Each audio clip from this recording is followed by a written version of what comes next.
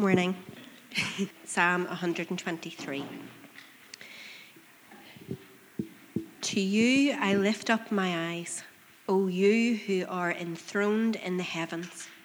Behold, as the eyes of servants look to the hand of their master, as the eyes of a maidservant to the hand of her mistress, so our eyes look to the Lord our God till he has mercy upon us. Have mercy upon us, O Lord, have mercy upon us, for we have had more than enough of contempt. Our soul has had more than enough of the scorn of those who are at ease, of the contempt of the proud. This is the word of the Lord. Thanks, Claire. Thanks, Rachel. Like Rachel said about 1,000 times, my name's Andrew. Did anyone notice that? You said my name a lot? You did, yeah? But also, and far more importantly, like Rachel said, it's all about Jesus. That's why we meet. That's why we do this weird thing, like getting together on a Sunday morning. It's all about Jesus. One of the things, if you are new to church, if you're new to this church, you'll notice that we read the Bible a lot. Even at the very, very start today, what would we do? We recited some of the Bible together. And the reason we do that is we believe that the Bible is God speaking to us in the simplest form. That's what we believe. We believe the Bible is God speaking to us, right? And you might think, well, that's a really weird thing to think, that you would have this ancient book and you would live your life by it. But the truth is that we all live our lives by some principles, don't we? Even if you're religious, a-religious, atheist, whatever you are, you live your life by guiding principles. And what we believe is that the guiding principles in the Bible, more than that, is God speaking to us, is the secret to life, the secret to the universe. So why would we not follow this book, right? It's a beautiful thing. And so what we do is we take books of the Bible, portions of the Bible at a time, and each week we just work our way through. And we'll have some teaching on that on a Sunday morning. And we'll let that inform how we worship God. We'll let that inform how we pray. And then as we meet together in a missional community throughout the week, as Rachel mentioned, we seek to then just try and apply that to our lives in more detail. How does that actually apply to my life?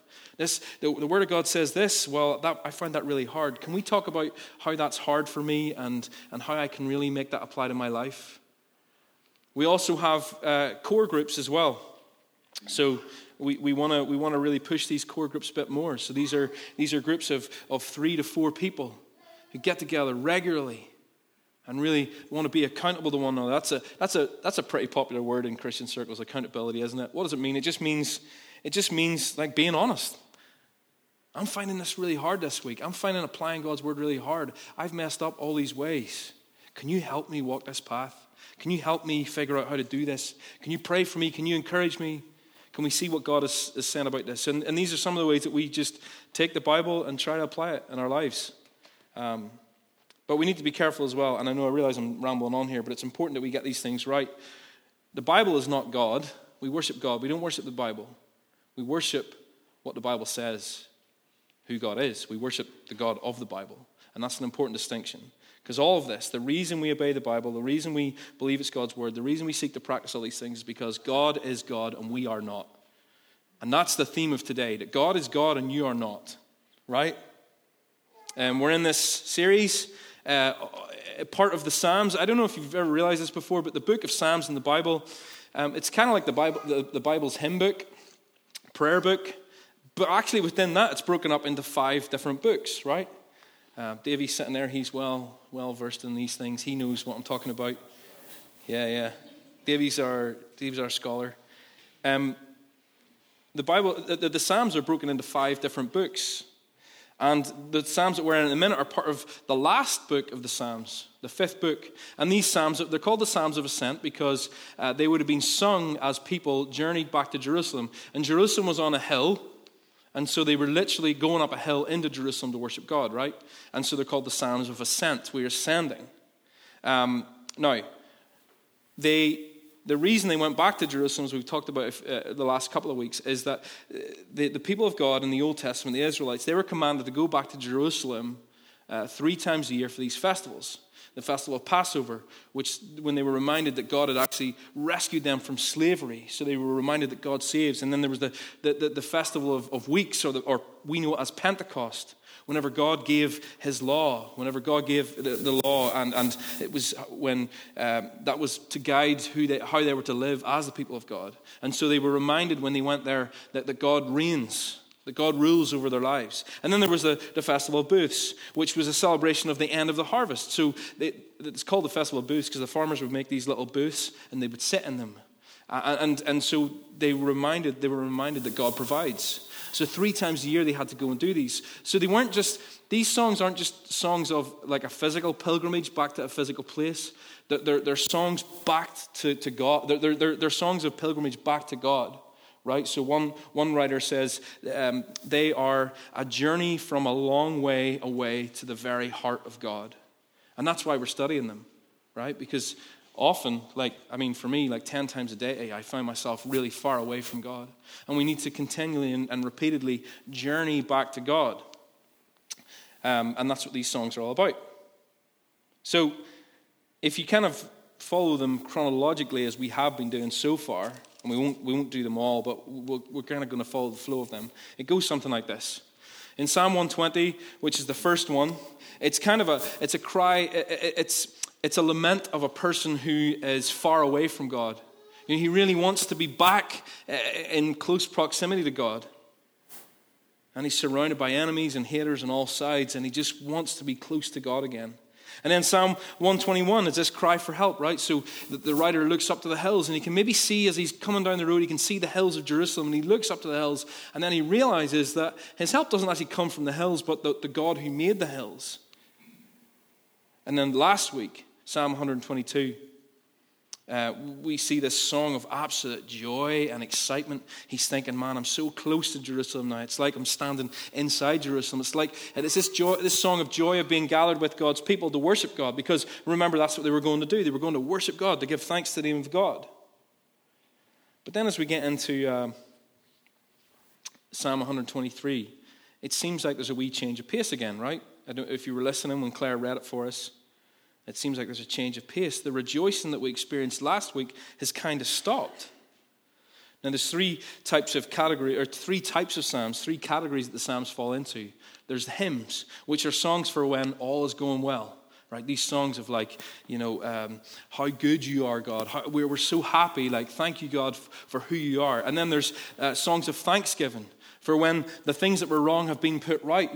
So you're saying, Lord, this was the case. Now you've rescued us and you've saved us and thank you for what you've done. And then there's the category we're in today, 123, is the song of lament, right? It's a lament. So a lament, not really a word we use commonly anymore, but it just means to complain, right? Literally, it means complain. So you express your sorrow. You say, this is, I'm pinpointing what's wrong here, God. That's what I'm doing. I'm pinpointing it, and I'm expressing that I'm in pain. I'm expressing that I'm suffering. I'm expressing that I'm not really happy about what you're letting me go through right now.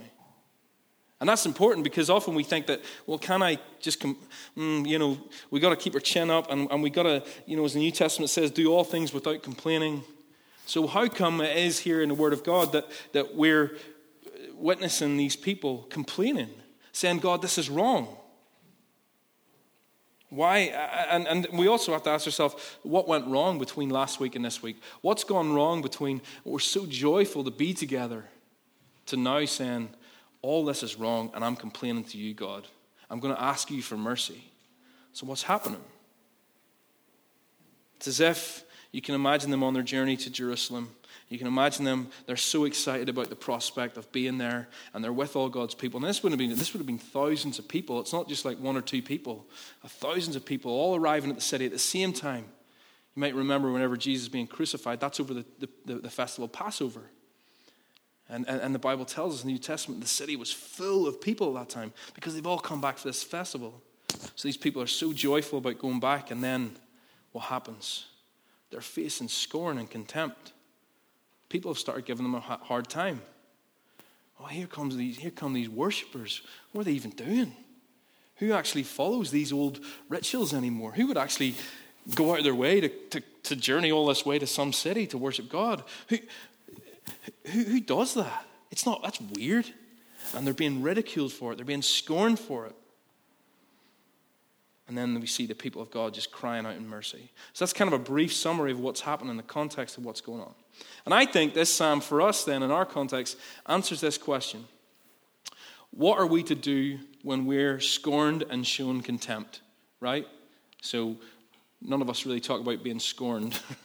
I'm not like when someone's annoyed at me or someone's showing me injustice, I'm not like, oh, he's scorning me. We don't really use that word anymore. So let's put it simply. This psalm answers the question, what are we to do when people who don't love Jesus hate us for loving Jesus? What are we to do when people who don't love Jesus hate us for loving Jesus? And as we go through this psalm this morning, there's 3 lessons that I kind of want to pull out, and hopefully it'll help us to answer that question. But before we do that, let's pray, because I'm really tired, and we've all got tons of things that will distract us from hearing what God has to say to us this morning. So let's pray and ask for his help. Father God, we do believe that the Bible is your word. We do believe that you're speaking to us this morning. We want to admit that we often look to other places for wisdom and for comfort and for strength and for guidance and for instruction.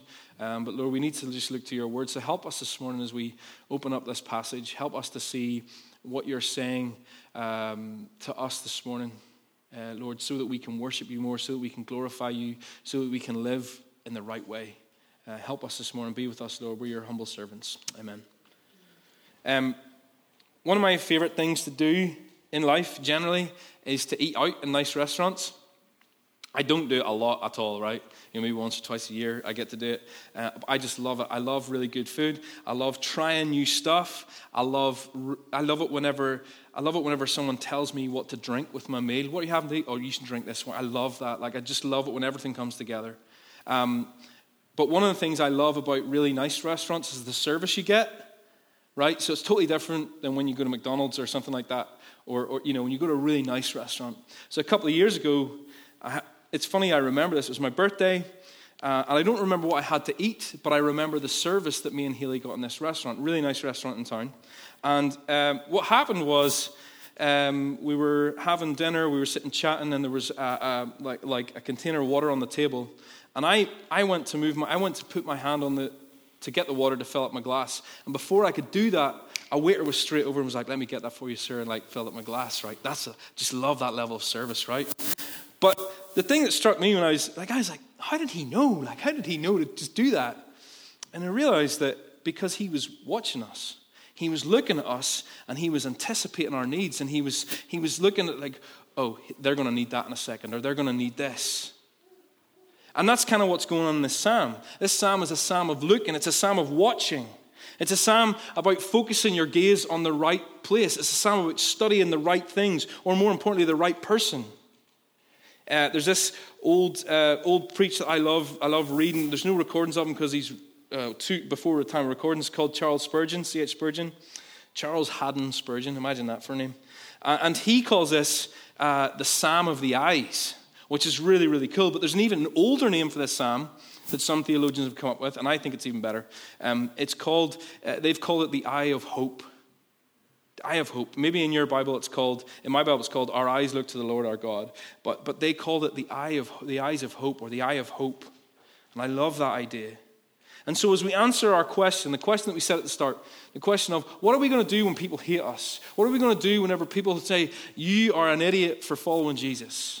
When we start to answer this question, it's really important that our eyes are in the right place. Let me explain what I mean by that. Our first lesson this morning is we need to look to God and know our place. Look to God and know your place. See, this psalm starts with one voice, but then it turns into a communal prayer. He says, to you I lift up my eyes. But then later on he says, so our eyes look to the Lord our God. And the reason it's like that is you would often have a worship leader. Just like we have James, where he is, who one person or the way Rachel did this morning, who would say one thing and then everyone joins in and repeats it or says something in response. And this is what's going on here. And as the leader begins this song, this is what he says. To you I lift up my eyes. O you who are enthroned in the heavens, behold, as the eyes of servants look to the hand of their master, as the eyes of a maidservant to the hand of her mistress, so our eyes look to the Lord our God.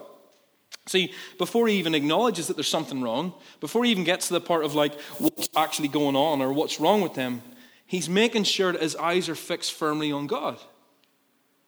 And it flows really nicely from what we were studying last week. Oh man, we're so thankful to get together to worship God. And that's the posture that I'm going to take through the rest of the week. That's the posture I'm going to take through the rest of the month. I'm going to have my eyes set firmly on God. And then whatever's going to happen is going to happen. You see, in Psalm 121, he started by looking to the hills, doesn't he? He's looking to the hills, but now he doesn't even stop at the hills. Now he looks straight to God, right? He looks past the hills. He looks straight to heaven. Because he knows where his help comes from. He knows where the mercy and blessing and instruction comes from. He says this, the one who dwells in the heavens. And later on he says, to the Lord our God. Now, when he says the one who dwells in the heavens, he's not talking about a physical place, right? He's not talking about some geographical, he's not talking about an address where God lives, right? You know, One Heaven Road Heaven or something like that. It's not a physical place. And I think that sometimes we make that mistake, don't we? It's like we imagine that God, we know that God's real and we trust that he loves us, but we think that he lives away over there. And we know he lives very, really far away and it's really, really hard to get to. In fact, you have to die to get there. But in our minds, it's this place that God is really, really far away. But that's not what he's doing there. He's not saying, God, you're so far away from me. Now, there are psalms that say that. There are psalms that say, God, it feels like you're 1,000 million miles away from me. But this isn't one of those psalms. What he's doing here, when he says, the one who's enthroned in heavens, he's describing the relationship between the Almighty God who created the heavens and earth and him, the creature. He's talking about how greater God is than him. By saying, you who are enthroned in the heavens, he's recognizing that God is holy, that God is other, that God is supreme, that God is far above and far better than anyone or anything in this physical world, right? In short, what I said at the start is, he's recognizing that God is God and he is not. I have all these problems, yeah, people are hating us right now. But before I think about that, I'm going to remember that God is God and I am not. Right from the very beginning, he positions himself as a creature in submission to the Creator. I think there's something really powerful about that. It's interesting as well that he says, to you I lift my eyes up. Now again, this isn't a physical thing. He's not looking up to heaven. He's not saying that he has to physically look up to the sky to see God. But it's an expression of his attitude. It's a physical expression of the fact that he is beneath God, that God is above him, that God is far, far, far greater than he is. So whenever we look to God, we don't look down to God. We don't look across to God. We look up. Because notice what you do when you tip your head up, you're putting yourself below what you're looking to, right? By looking God up, he's positioning himself in a posture of pure submission.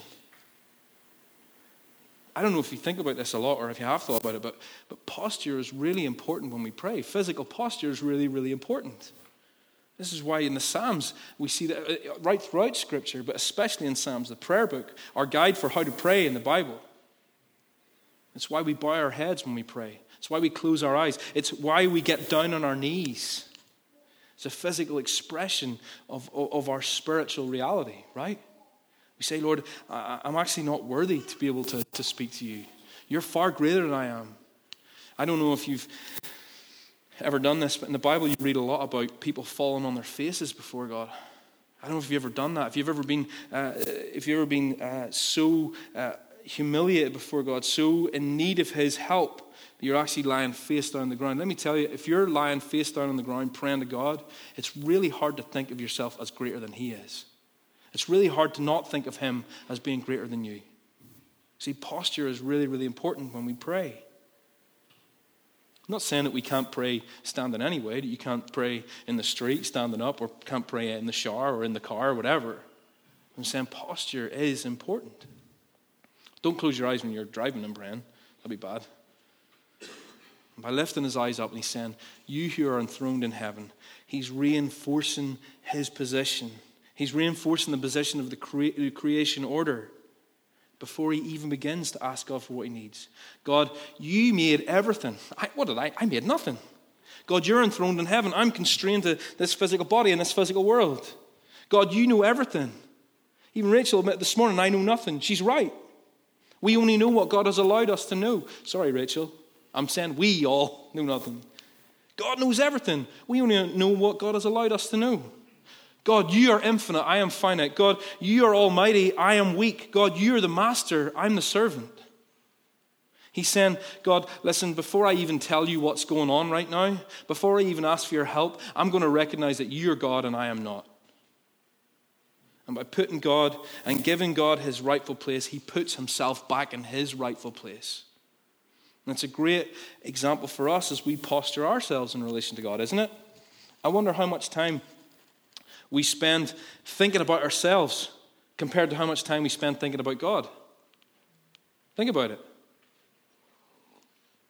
How often do we spend so much time and energy trying our best to work out solutions to these problems? And how can I get this person on side again? How can I get them to stop berating me? We're trying to figure out ways to solve the problems. But I would venture that for most of us, the issue isn't that our problems are too big, but it's that our God is too small. We need to think of God more, and we need to think of more of God and less of ourselves, because you can never think of God too much, because he's infinite. You can't ever exceed in your imagination of how big God is, how great he is, how good he is, how loving he is. So we need to think more of God and less of ourselves. I don't know. I wonder, maybe is there something going on in your life right now? Something that you're struggling with, something you're wrestling with, something you're desperately trying to find a solution to, something you're desperately trying to work out. Maybe like the people singing this psalm, it's you're being mocked for your faith. Maybe your work situation is really difficult because you're a Christian. Maybe you're actually being treated differently and unfavorably because you love Jesus. Maybe you're having a hard time with family members because you've had to say, hey, I'm a Christian, I love Jesus, and they don't like that. Maybe you've lost friends because you've decided to follow Jesus. If that's the case, if any of those things are the case or similar things, can I just challenge you to ask yourself this question? How are you posturing yourself? How do you posture yourself? You're trying so hard to work these things out, to try and find solutions, but the answer is just stop. Just stop. Let God be God. Let you be you. Look up. Remember who he is and who you are. He's God and you're not. So we need to let him provide for us. We need to let him guide us. We need to let him instruct us. He's the master and you're the servant. And this is the illustration the psalm uses. Look at verse 2 again with me. He says, behold, as the eyes of servants look to the hand of their master, as the eyes of a maidservant to the hand of her mistress, so our eyes look to the Lord our God. Now what he's describing here, it's not just a glance every now and again, right? He's not saying, oh, God, you're still there, God, whatever. It's not. It describes an intent watching the hand of the master. Notice that he compares it to watching the hand. It's like the servants watching the hand of their master, like the maid servant watching the hand of her mistress. It's like the waiter in that restaurant watching my hand, and when it went to the water jug, he comes over and pours it for me. It wasn't a jug, it was a carafe because it was a nice place. And most of us don't have servants, right? Do we? If anyone has servants, come and talk to me about how much you're giving to the church and let me swim in your pool. But most of us, I would imagine, don't have servants. So it's hard for us to grasp this. Now, me and Haley don't usually watch this kind of thing, but it was on TV and I remember it. So a wee while ago there was a thing on about the Queen, and she was talking about the crown jewels, right? And I didn't even know this, so dumb am I about things about the Queen. But she has different crowns for different occasions. And one of the crowns she has is the coronation crown. So she only wore that once in her life, which was when she was coronated, right? And it's a big fancy one with so many thousands of diamonds on it and the fur around it and all that kind of stuff. And she's the only person in the world who's allowed to touch it, physically touch it. It's only her, right? And the Archbishop of Canterbury who actually puts it on her head. And what was interesting about it was she's sitting there at a table with the documentary maker, and they're talking about it. And then the servant comes in, and he's carrying the crown on like a pillow, like a cushion. And he comes in, and he stops there. Now, then what struck out with me and Haley, we were talking about this for ages afterwards, actually. She didn't say a word to him. She glanced at him like that, a little glance, and he set it down. And then he stood there, and then she glanced again, and he went off and did whatever he had to do. Now, that's the kind of relationship that the psalmist is talking about here.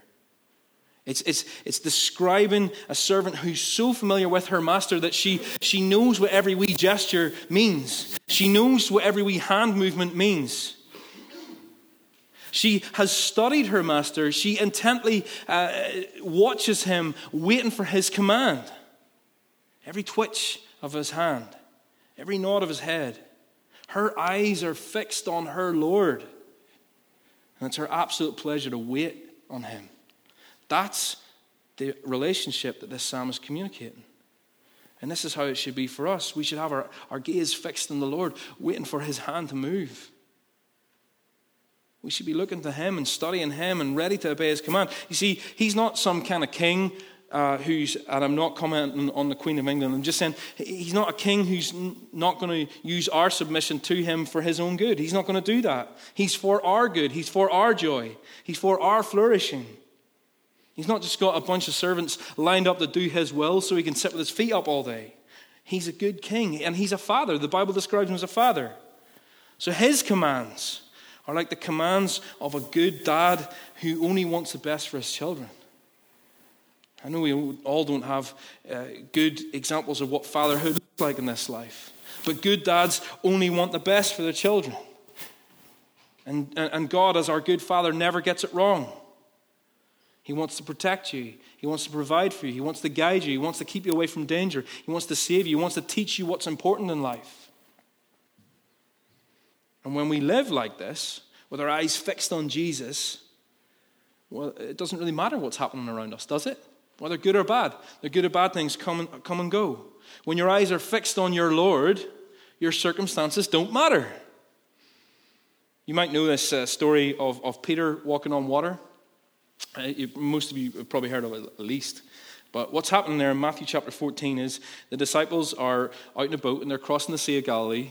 And apparently that was really notorious for storms to whip up there and big waves and wind and the whole thing. Don't know how that works, but it does. And so they're in the boat. The disciples are in the boat. It's the middle of the night and there's a storm. And of course the disciples, they're freaking out. And then they start freaking out even more because they're looking out to sea and they see Jesus walking on top of the water. By the way, I believe 100% this really happened. They see Jesus walking on the water towards them, and they get scared because they think it's a ghost. Obviously, because there's somebody walking on top of the water in the middle of the night on a storm. What are you going to think? And they think it's a ghost. But listen to what happens next. This is Matthew 14. I think it will be on the screen, 27 to 31. But immediately, this is after they got scared, immediately Jesus spoke to them and saying, "Take heart, it is I. Don't be afraid." And Peter, classic Peter, love this. "Lord, if it is you, command me to come to you on the water." That doesn't seem logical, Peter, but it works. And Jesus says, "Come." So Peter got out of the boat, walked on the water, and came to Jesus. But when he saw the wind, he was afraid, and beginning to sink, he cried out, "Lord, save me." And immediately Jesus reached out his hand and took hold of him, saying to him, "O you of little faith, why did you doubt?" You see the parallels between the flow of that story and the flow of this psalm?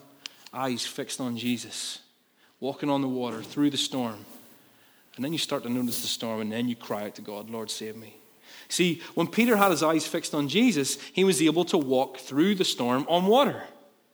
When he was looking at Jesus, the waves around him, the storm around him, that didn't matter.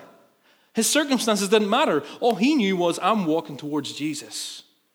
It was as if he was walking on dry land in the park on a sunny day. As easy as that. I'm walking towards Jesus. It doesn't matter if I'm in the park on dry land or in the middle of the sea in a dark, stormy night. And this is just like us. See, usually when we find our circumstances too hard to bear, and I count myself so much in this, when we find our circumstances too hard to bear, it's because we're not focusing on Jesus. It's because we've taken our eyes off the Lord. It's because we're looking at the problems rather than our Lord who's guiding us through it. So when you are facing these circumstances, you need to ask yourself, sit down, reset, and ask yourself, what am I focusing on right now? Am I focusing on the problem? Am I focusing on the waves coming up around me? Am I focusing on my friends who are in the boat that's getting tossed back and forth and they're freaking out?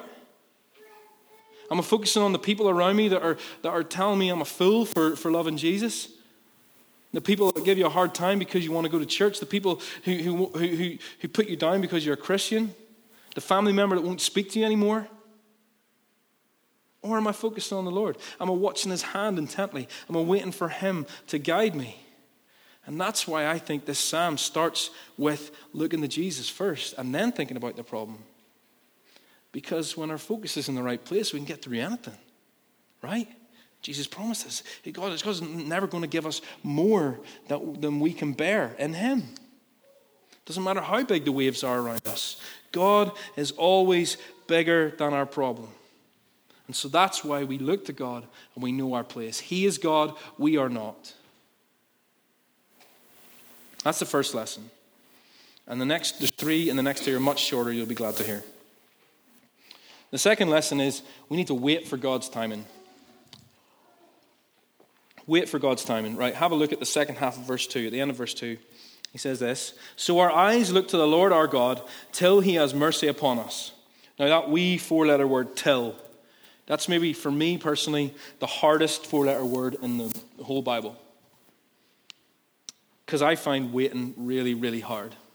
Just in general and everything, but especially when things are going ways that I don't want them to go. Especially when I feel like things aren't going my way.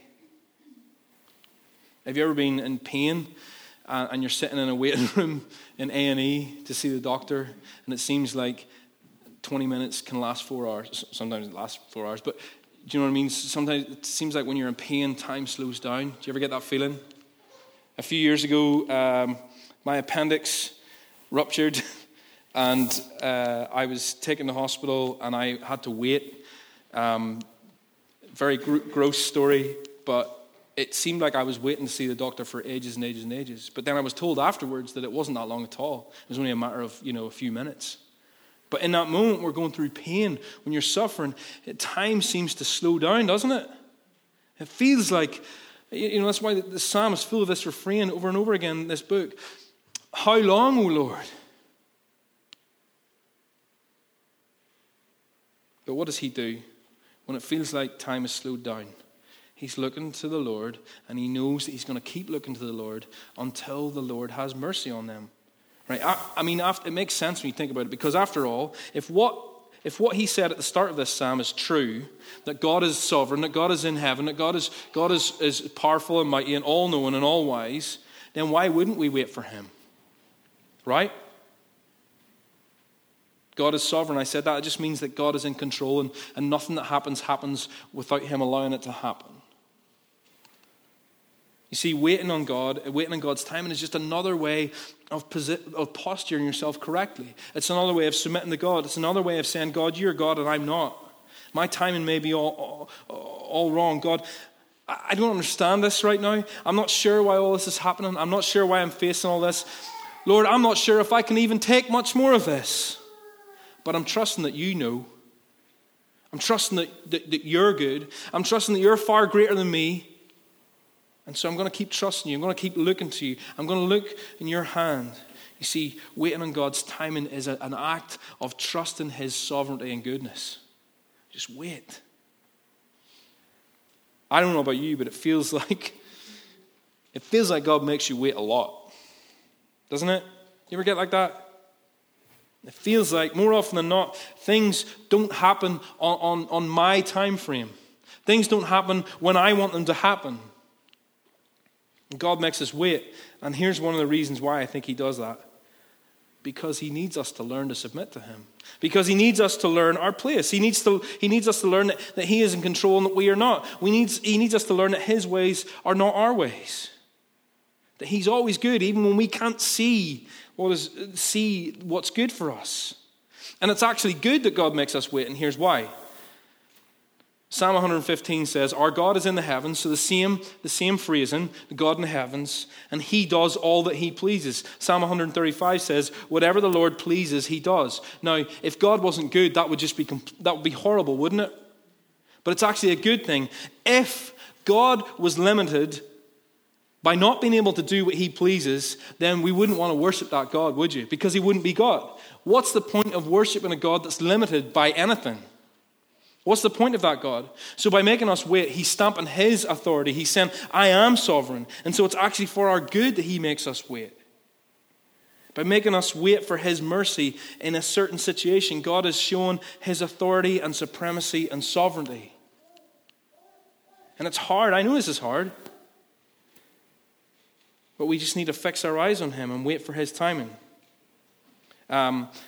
I'm running out of time, but I want to share this example because I think it's really cool.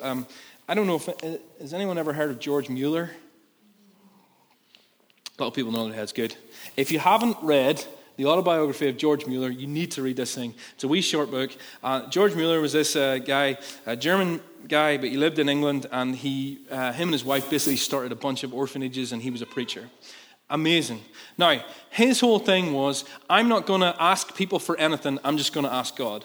I'm going to pray. So even whenever they had no money and no food, there's this one story in his autobiography, and he writes it really humbly. It's like he's writing letters to people, and it's pieces of a journal and all that kind of stuff. And someone comes to him, he says, a dear sister came to me, and she said, do you need money? So straight up, he's in need, and she says, do you need money? And this is what he says, I've committed to not telling anyone about that. I'm just going to tell the Lord. So he's in need, and he's like, I'm not going to tell you that I'm in need. I'm just going to tell God. Now, this is the ultimate example of just waiting on God. There's another time when they have no food in the cupboard, and he's the preacher in the church, and so they have the collection plate, right? And it's there. And he could just go, and rightly, the money would come to him eventually in his salary or whatever. So he could go and take that. But he says, no, we're not going to access that. I'm going to wait until this goes through the right channels. I'm going to wait until the elders of the church, or whoever it is, gives me out of that what they see fit.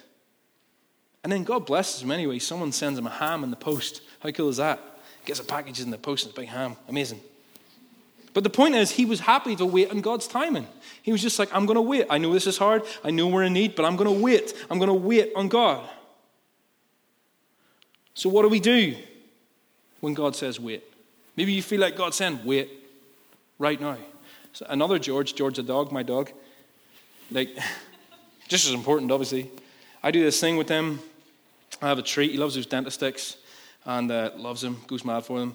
And I'll come in, and I'll put it on the floor, put it on the coffee table or something, and I'll say, wait. Now, purposefully, I don't look at him, right? And he'll wait and wait until I say, get it. Now, what he does during that time, he'll just sit and stare at me like this. He's like, the thing's right there. It's like this far away from him. He's just like this, looking at me. And I'll go off and do my own thing, and then eventually I'll say, get it. And he just gets it. But what he's doing while I'm making him wait is he's watching me. He's just watching for a signal. He's watching for a hand movement. He's watching for a word like, get it. And this is what we do. When God says wait, we just watch his hand. Just watch his hand like the servant watches the master's hand. And we trust his goodness, and we know that he's for us. We fix our eyes on Jesus. We're going to read a beautiful passage in our benediction later. Jesus he's the beginning and the end. He's the founder of our faith. And so we keep watching his hand, knowing that he is good and he's for us, and knowing that he has walked this path before us. And that brings us on to our last point. We remember that mercy is of God. You see, they've approached Jerusalem, but they're met with mocking and scorning. Look at verses 3 and 4. You may have noticed that this psalm is broken into two halves. Verse 1 and 2 is like a kind of affirmation, a remembering of their faith. And then verses 3 and 4 are just like a request, a pure lament, a pure, Lord, we need you. And this is what they say. They say, have mercy on us, O Lord. Have mercy upon us. For we have had more than enough of contempt. Our soul has had more than enough of the scorn of those who are at ease, of the contempt of the proud. The end. End of the song. They're being mocked. They're being shown contempt. Like I said earlier, it would have been noticeable that they were all coming to Jerusalem. Maybe this is people on the road. Maybe it's people outside Jerusalem. Maybe it's even people inside Jerusalem. And they're mocking them. They're saying, why are you worshiping God? You're all a bunch of fools. God's not real. Come and worship our God. The people of God are recognized for their behavior. And the world doesn't like it. Now, I wish I could say to you that this is just an Old Testament thing. That, oh yeah, back then, the world really hated people that worship God. But the truth is, we probably all know from our experience, and certainly from things we hear and have read and see in the media and all kinds of things, people hate Christians. People hate Christians. People don't see Christians in a positive light. We've all heard stories of persecuted Christians, right? Like I have a friend who's a pastor in Turkey, and he's literally been sent death threats in the mail. Actually, I don't have time for that. Amazing story. Someone was phoning him up, threatening him, and eventually he preached the gospel to him every time he phoned him up to threaten him, and the guy got saved. Amazing story. But anyway, I'll tell you about it some other time. But persecuted Christians do exist, and we don't live in a place where we get persecuted like that, but it is really hard to be a Christian. It's getting really, really hard to have Christian values. It's getting really hard to have Christian beliefs. We think differently about social issues. We think differently about justice. We think differently about the way we raise our kids, the way we treat other people. Everything we do is different. Christians stand out, and the world doesn't like it. But the point is this, we shouldn't be surprised. This is what Jesus told us to expect. So if you're facing this, you're in good company. And this is what Jesus says in John 15. He says, if the world hates you, know that it has hated me before it hated you. If you were of the world, then the world would love you as its own. But because you're not of the world, but I chose you out of the world, therefore the world hates you. So what he said the world would hate us. We're not of the world. We don't agree on politics. We don't agree, how could you anyway, so many different options, but we don't agree on social issues. We don't agree on how we raise our kids. We don't agree on work ethics. We don't agree on so many different things. The way we think about things is informed by the Holy Spirit living inside us as we read the Bible speaking to us. So we shouldn't be surprised that the world says, that's weird. You're a fool. I've literally had people say to me, you're a fool. What are you going to do? We're not of this world. When we face injustice like that, we just keep our eyes fixed on Jesus. And the waves might get bigger and bigger and bigger around us, but we're going to keep fixed our eyes on Jesus and walk towards him. But this raises a question for me, and we're so close to the end, I promise. The question for me is, if we're not being treated like this, then why not? It's kind of a solemn question, isn't it, right? Jesus says the world's going to know that you're Christians. You're going to be hated for it. So if you're not being treated differently, then why not? As all these pilgrims entered Jerusalem, they would have been noticeable. They would have been recognized as the people who love God and want to worship him. So the question for us is, does the world recognize us as belonging to God, or can they not even tell the difference? See, when we're oppressed in this way, we kind of tend to go one of two directions, don't we, right? So we either get angry and defensive, or we try to blend in. And we've seen this, we see this in the church in Northern Ireland so much, right? You either get super conservative and put the barbed wire fences up and close the doors and don't engage with the world at all, or you just try to blend in. And so you start maybe not reading certain parts of the Bible, or giving up on it a wee bit, or changing what it means, just so that people think you're nice. And I don't want to, I'm not, by the way, I'm not bashing other churches. This is what I've done. So a guy I know, incidentally also called George, that's 3 Georges today. That's weird, isn't it? I didn't think about that until now. And he was living in Belfast for a while, and I got pretty friendly with him. And he started asking questions, lots of questions about the gospel, lots of questions about the Bible, lots of questions about church. It was really great. And I was like, man, you're really doing it with this guy. This is great. And then one day, the question of what the Bible says about sexuality, specifically for him, homosexuality, came up. And I not only shirked the question, I changed what the Bible said. And I watered it down, and I didn't present him with a faithful representation of what God actually says. And my priority in that moment was, I don't want him to not like me. I want him to like me. And and what we can do also is we can fool ourselves into thinking, well, God, I'll go easy on this bit, because if I lose him as a friend, then no one will be able to share the gospel with them. And you can fool yourself into the self-righteous kind of way of thinking of like, oh, I'm actually doing this for your good, Lord, so that more people will be drawn to me and therefore drawn to you. But actually what we're doing is we're watering down the gospel instead of letting the gospel be what it is, instead of letting the Holy Spirit be the one that speaks into people's lives. Or we can get angry and defensive. But listen what Peter says about this thing. He's talking about when people harm us for doing good. And he says this: even if you should suffer for righteousness' sake. This is, if you're taking notes, it's 1 Peter 3, 13 to 17. It says this: have no fear of, even if you should suffer for righteousness' sake, you will be blessed. Have no fear of them. That is the people who are giving you a hard time. Nor be troubled, but in your hearts honor Christ, the Lord, as holy, always being prepared to make a defense to anyone who asks you for a reason for the hope that is in you. So we should be ready to give a defense and say, this is what I believe, and here's why I believe it, and it's really, really good, and that's why I have this hope in me. But listen to what he says next. He says, yet do it with gentleness and respect, having a good conscience, so that when you are slandered, notice he doesn't say if you are slandered, he says when you're slandered, those who revile your good behavior in Christ may be put to shame. For it is better to suffer for doing good, if that should be God's will, than for doing evil. You see, we should meet these objections head on. Our defense is to have no defense. Our defense is to say, yeah, this is what I believe, and it's really good, and that's all I have to say about that. And often the world doesn't respond kindly. And that's okay. We just keep our eyes fixed on him. Finally, I want to finish with this thought.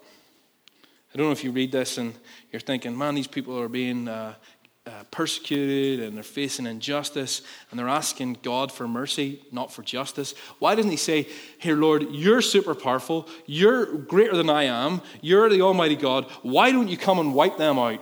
Because they're mocking you as well. Why don't you come and deal with them in a way that you probably should? Why does he not say that? He asks for mercy. He doesn't ask for justice.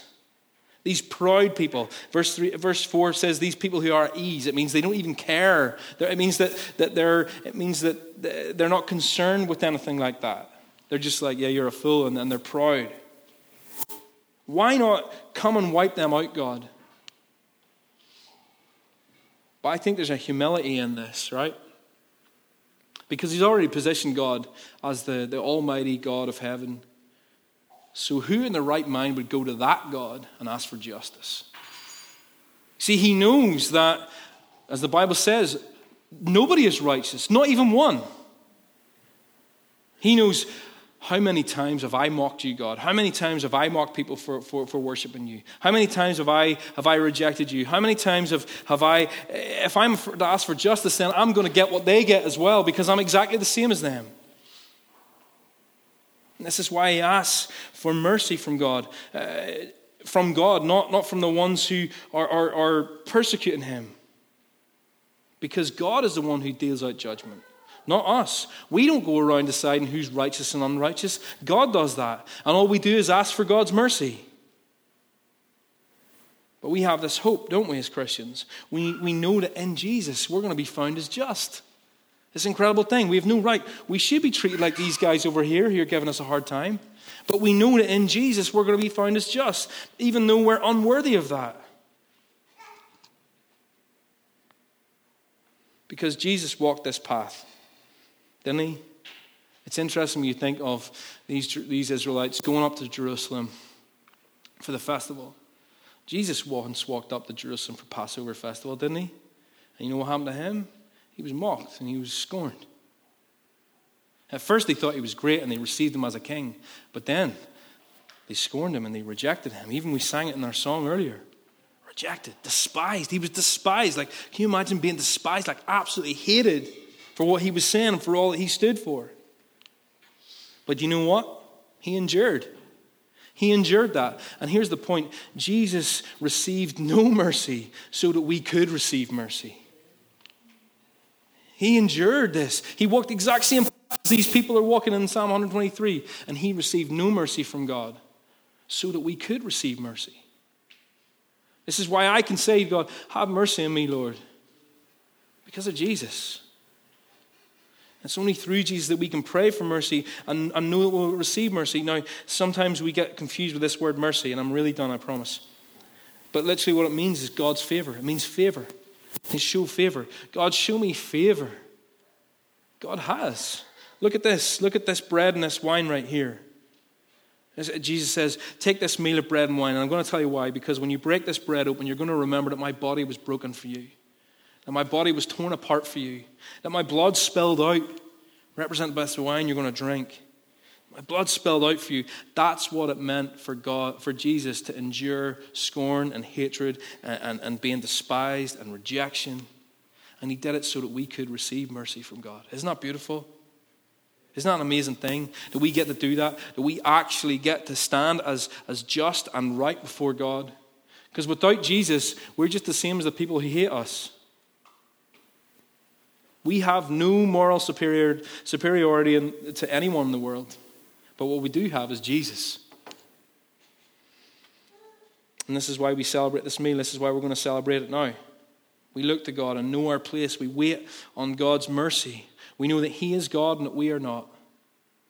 And that's a really good thing for us. We wait in his time and knowing that he is in control. And that you're not going through anything that he doesn't know about or anything that he hasn't allowed to happen. But it's for your good. And so we can focus on him and walk on water. And we know that mercy is of God. And it only comes to us through Jesus. I'm going to get the band to come back up and we're going to sing and we're going to take the Lord's Supper together. But before we do that, I'm going to pray. Father, we sometimes thank you doesn't seem like enough, does it? But we thank you for your mercy. And we thank you that in Jesus we have received mercy. Jesus, we thank you that you didn't receive mercy so that we could receive mercy. That you didn't escape the punishment so we could escape the punishment. That you walked the exact same path, rejected and despised. Lord, I just pray, if any of us in this room, Lord, are in situations right now that are difficult for no other reason than because we're Christian. Lord, you know all of those circumstances. Lord, you know those of us that are actually going through really hard stuff right now because we're Christians. And it's hard for us to bear and it's hurtful and maybe it feels like it's hurting other people as well. Lord, I just pray that we would be able to reset ourselves and to say, God, you're God and I'm not. That you're good, you're always good, that your timing is always right. Help us, Lord, to just keep our eyes fixed on you. And maybe we just step out of the boat, do what needs to be done, and keep walking towards you. No matter how big the waves are around us, Lord. And Lord, I pray for those in this room that don't know you. Lord, I pray that we would all just return to you and ask for your mercy. Lord, that those who don't know you would repent and just say, Lord, you're God and I'm not. Jesus, you died so that I don't have to. Jesus, you didn't receive mercy so I could receive mercy. And Lord, as we come to your table this morning, would you just remind us again of who you are and what you've done? And help us to leave this place just full of joy, even in the midst of the hard things, even in the midst of the suffering, even in the midst of the persecution and the rejection and people scorning us. Help us to praise you and keep our eyes fixed on you. For your glory, Jesus. Amen.